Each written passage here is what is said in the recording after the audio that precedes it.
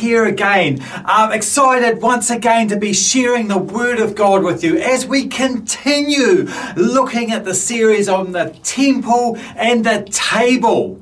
And today we're going to start with the scripture at the end of Matthew 28. And I'm going to start at verse 16. It says this: Then the 11 disciples went to Galilee, to the mountain where Jesus told them to go. When they saw him, they worshipped him, but some doubted.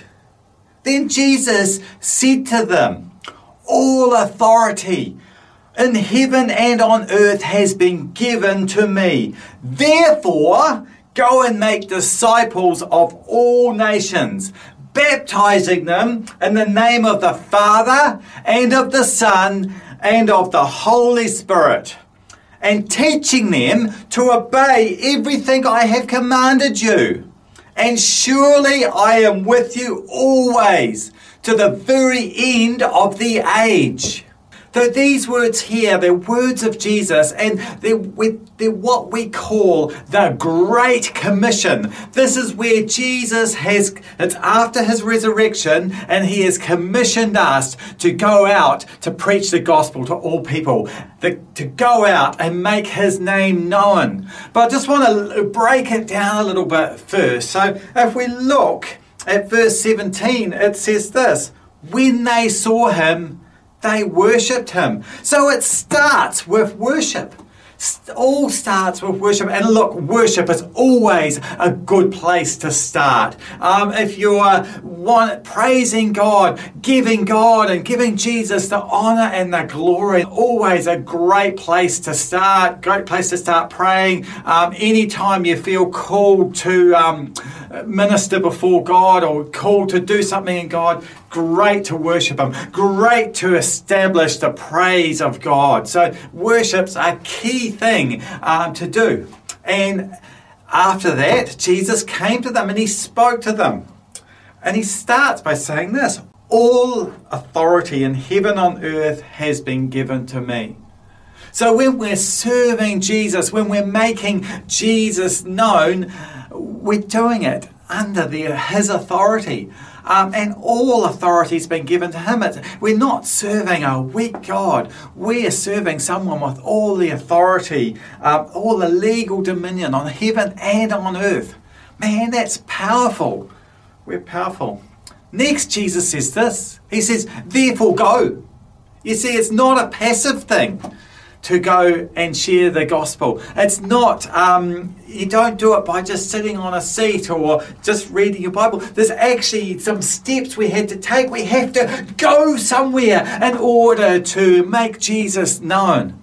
So yeah, therefore go. And the next thing he says is this: Make disciples. Therefore, go and make disciples. Well, what's a disciple? Well, a disciple is somebody that follows in the ways of somebody else. So Jesus' disciples, once they followed him, they learned his ways, and then once Jesus ascended into heaven, they became Jesus' hands and feet on earth. And we're to do the same.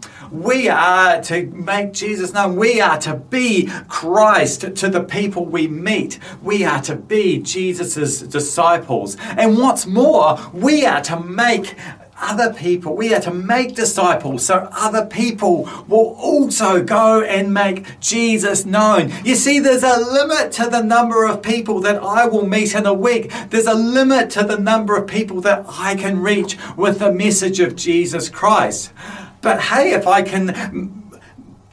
can disciple people, then they can also go out and meet people and greet them in the name of Jesus Christ and make their own. See, that the whole thing multiplies when we make disciples. It's not just one person. It then becomes more than that, just reaching other people. So yeah, there's an important multiplication process with making disciples.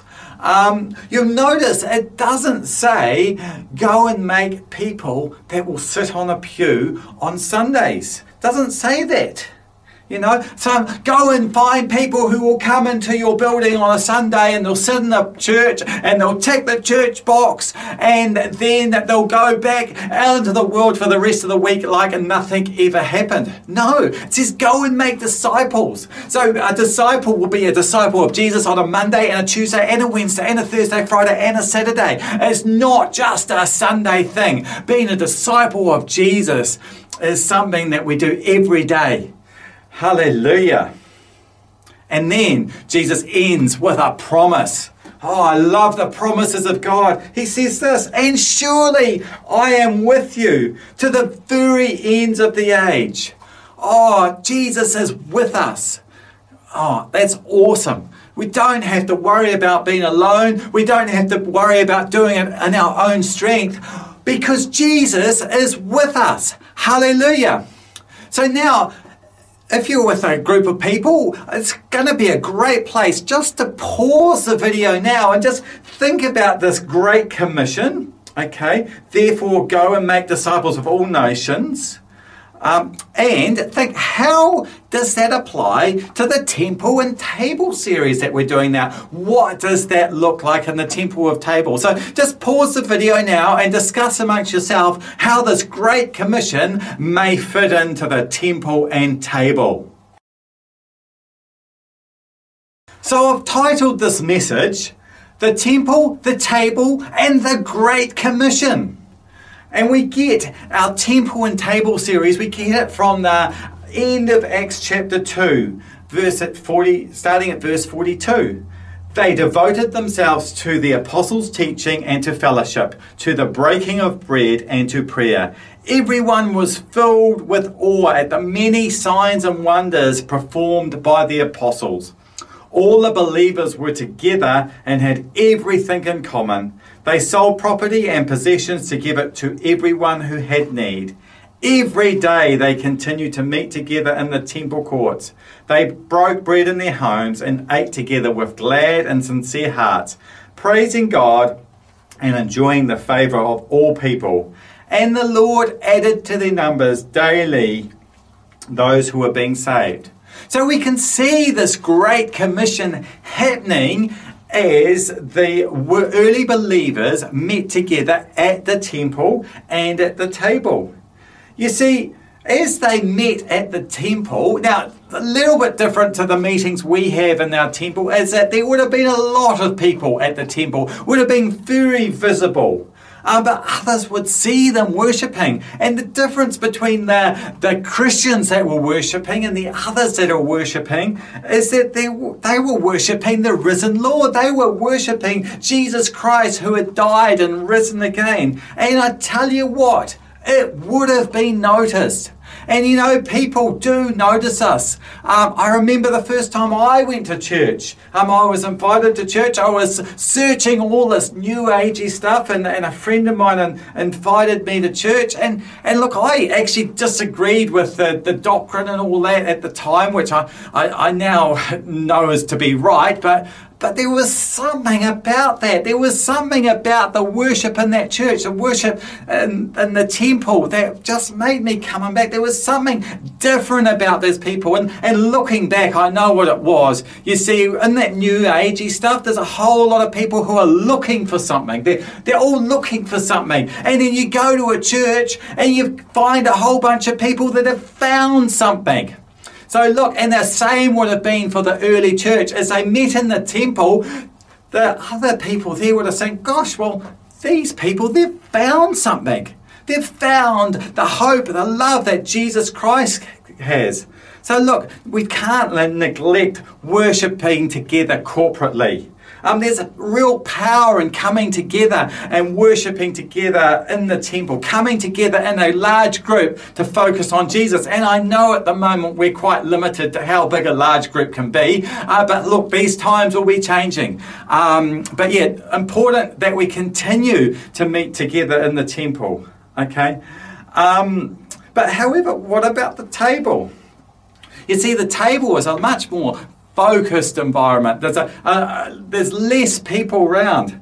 It provides a level of interaction and discussion that's just simply not possible when you've got a large group of people meeting together at a temple service. You see, anyone can ask questions, you can clarify things. So it's easier to make disciples by having a meeting together at the table.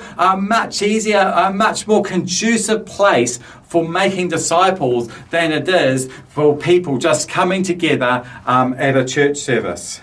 And you see, but why do we need to do this? Well, I'm going to read from you now Ephesians 2, verse 8 to 10. And it says this, and to be honest, we don't actually need to do anything, because it says this: it's for grace you have been saved. So it starts by Ephesians 2, verse 8 says it's by grace we've been saved. So in actual fact, it's all about what Jesus has done. It's nothing that we've done. It's what Jesus has done is why we have been saved. Oh, that's hallelujah. Oh, I'm off the hook now. I don't have to do the Great Commission because it's all about Jesus. It's not about me. Well, I'm sorry. I'm going to have to keep on reading, because if we read a little bit more in Ephesians, you find out there's more. Okay, Ephesians 2:8. It is by grace you have been saved through faith. This is not for yourselves. It is the gift of God, not by works, so that no one can boast. For we are God's handiwork, created in Jesus Christ to do good works, which God has prepared in advance for us to do. Ooh! So there's good works for us to do. So we're not off the hook. Yes, no, we don't need to do anything to earn the favour, to earn the salvation of God. That is a free gift from God. But if we want to live to the fullness of the life that Jesus Christ is calling us into, there are good works that He has prepared in advance for us to do. And there's a reason that Paul, when he writes this, says it's by grace we're saved, because it's too easy to fall into the trap. Oh, we're doing all these things for Jesus. Oh, Jesus He must favour us greatly. You know, we're earning it. It's too easy to get into that mindset that we're earning favour of God. We're not. It's by grace. Saying that He wants His name known. He wants other people to come to Him. And they're only going to do that if they see His hands and feet, if He sees people of His church going out and being Jesus' hands and feet. So there are good works prepared in advance for you to do. Okay, and what are those good works? Well, let's look a couple of chapters over in Ephesians. Ephesians chapter 4, verse 11 says this: and He gave some to be apostles, some prophets, some evangelists, some pastors and teachers. You see, there's all sorts of different gifts that God has given out there. And when we think of going out to preach the gospel, we think about the evangelist. But you know what? It doesn't say that everyone's an evangelist. It says some are called to be evangelists. Now, if you're called to be an evangelist, it's going to be natural to just want to talk about Jesus and to bring Jesus up into every conversation. And they just love telling people about the gospel. But if you're not an evangelist, well, does that mean that, I'm not called to be an evangelist? That gets me off the hook? Well, no. No, you see, we're all called to share the love of Jesus. We're all called to bring Jesus' glory into this earth. There's just different ways of doing it. And the way that we do that can look different. So I think this is another good place maybe just to pause the video again and then just discuss amongst yourself, what are the giftings that God has given you? And look, God gives us gifts, and it's not just one gift. I'm a teacher, therefore I don't do anything else. No, God loves to put His gifts, loves to input His gifts into people, but there will be things that you are stronger at than others. Like my wife, Deborah, she's very pastoral, but that doesn't mean to say she can't do other things. And so, look, there's lots of gifts out there. So just pause the video for a bit and discuss what are the things that I'm good at? What are the things God's gifted me to be good at doing? So we all have different giftings. We all are called to share the love of Jesus, but we're all called to do it in different ways. Now there's a great quote which I'm sure you heard, which is attributed to St. Francis of Assisi, and it says this: preach the gospel at all times. Use words if necessary. Famous quote that he never ever said. No, he didn't say it. At best, it's a very bad paraphrasing of something he wrote. But he never said, preach the gospel at all times, use words if necessary. You see, sharing the gospel actually requires words. You see, we can go out and we can serve people, but unless we're doing it in the name of Jesus, unless we're communicating that we're doing it for Jesus Christ and as part of what he's called us to do, well, we're simply doing good deeds, aren't we? So, yes, so if you ever hear that phrase again, well, actually, you'll now know that he never said it, because words are necessary. And look, you don't need to be an evangelist if it's not what you're called to do, but you do need to communicate that you're loving people and you're doing it because of the way that Jesus has loved you first and how other members of the church have loved you first. And just to show you that words are necessary, let's read Romans. Romans chapter 10 says this: how then can they call on the one they have not believed in? And how can they believe in the one whom they have not heard? And how can they hear without someone preaching to them? So yeah, words are necessary. But look, you need to love people. And look, if you're preaching the gospel to them, but you don't love them, well, that's also going to show. It's also going to be ineffective as well, because you need the word, but you need to go in the love that Jesus has come. You need to love the people that you are serving. So we're called to this great commission to go and preach the gospel to all nations. And how does that fit, once again, into the temple and table? Well, at a temple level, we are part of Zion Church. And Zion Church is known for being active in the community. We are noticed by the community.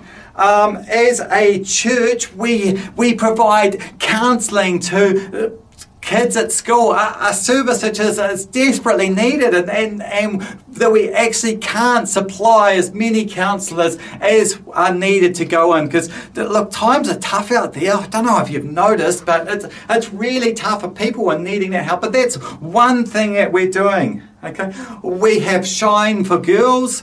We've had COVID sort of put a pay to it for a couple of years, but we've had Tria wa Mutu in the past. It's an event where we see thousands of people come and just appreciate what Christmas is and appreciate some great Christmas trees, but it's a way we can communicate that Jesus came and Christmas. So that's another thing that our church is known for. And we're also very active in overseas missions, with Indonesia being our primary focus. So as a temple, as a collective body, we are able to do so much more when it comes to preaching the gospel at that broad level than, say, an individual would be able to, or a table group would be able to do. But, you know, it's almost too easy though. Oh, I go to Zion Church. And they do missions. Look, I've ticked the box. I've ticked the missions box because I've ticked the Great Commission because I go to a church where they do missions and therefore I don't need to. Well, no. Again, you see, this Great Commission, that applies at every level. It applies to you as an individual. As we walk through our week, as we need to be focused outward. We need to be focused on loving people. We need to be, as it says in 1 Corinthians 2:15, for we are to God the pleasing aroma of Christ amongst those who are being saved and those who are being perishing. So at an individual level, as we meet people throughout our week, we are to be that aroma of Christ. We are to be outward focused on serving others. So I've discussed this Great Commission at the temple level, at the Zion Church level, and I've discussed it also at the individual level. But what about the table? What does the Great Commission look like as far as table meetings go? And look, I think here's another great place to pause so you can discuss amongst the people you're watching this video with, well, what could the Great Commission look like at the table level? So what did you come up with? What sort of things could a table group do in order to be outwardly focused, in order to be mission focused, in order to fulfill the Great Commission that Jesus has given to us? I have some thoughts on this, and I'm just thinking that like a table group allows for a much more focused outreach on something that maybe that God's put on your heart. But you know, it's hard to do in a big church group. But maybe if you gather people like-minded around you in your table group, you can focus on one area. And it could be praying for your community. It could be praying for people on your street or people that you don't know. So that could be part of your mission. In fact, prayer is always part of the Great Commission. Praying for the people that you are trying to reach. Really, really important key. You need to begin everything with worship and with prayer. So whatever you decide to do, you need to pray into it first. Pray that the people would have open hearts and open minds to receive that what God is giving them through you. So it could be praying. It could be like going into a school and serving that local school, or going into a rest home and bringing the gospel to people in the rest home. These are all things that table groups and other churches have done, and we could do in ours. Okay. If overseas missions is something that's really on your heart, well, contact the church and we can connect you with mission partners so you can get their updates, you can pray for them, and you can be in communication with them as a table group. Or it could be that you help drive some of the outreaches that this church does. We have Te Awa Mutu. You could be involved and help as a connect group to help drive that and to help make sure that's a successful event. There's things like Shine, or we're wanting to raise the same thing up but focused on boys. So there's plenty of scope to bring the gospel, to communicate the love of Jesus as a group of people. And look, what does a church involve? Well, we talked about church as being somewhere where we study the word, somewhere where we worship, somewhere where there's fellowship, and also somewhere where there's mission as well. And as a temple group, we like to incorporate that as our temple services. We like to incorporate all those things, but we also believe that as a table gathering, we should be also focused on teaching, also focused on worship and fellowship and mission in order to fulfill the Great Commission that Jesus Christ gave us. Therefore, go and make disciples of all nations, and surely I am with you to the very end of the age. And finally, as we are talking about mission today, just want to talk to you about the week of blessing in Te Awa Mutu. So that is this coming week. And this year it's very much focused on praying for various aspects of our community. And in each day we've got different things to pray for, to focus on prayer. Because of COVID, we're not wanting to meet as a large group gathering as we have done in previous years, but we're still wanting to bless our community. So every day there's a focus on different aspects to pray for within our community. And look, we'll put a link to the website so you can look at it more, or you can search for the Day of Blessing Facebook page, and just encourage you to do that. Thank you so much for listening. I just want to pray for you now. Lord, I thank you for everyone who's listening in or watching this. I pray your every blessing upon them. I pray that they would know the calling that you have on their life, Lord, that you would help them go out and fulfill the Great Commission. I pray that you would gather people around them, Lord, that would help them to do that. I pray your every blessing over them, that they would know your presence right now and your peace upon their life right now. And Jesus' mighty and wonderful name. Amen. Thank you so much. Please, if you want to know more, please comment down below or send a private message to the church. Thank you very much. I'm Phil Brown from Zion Church.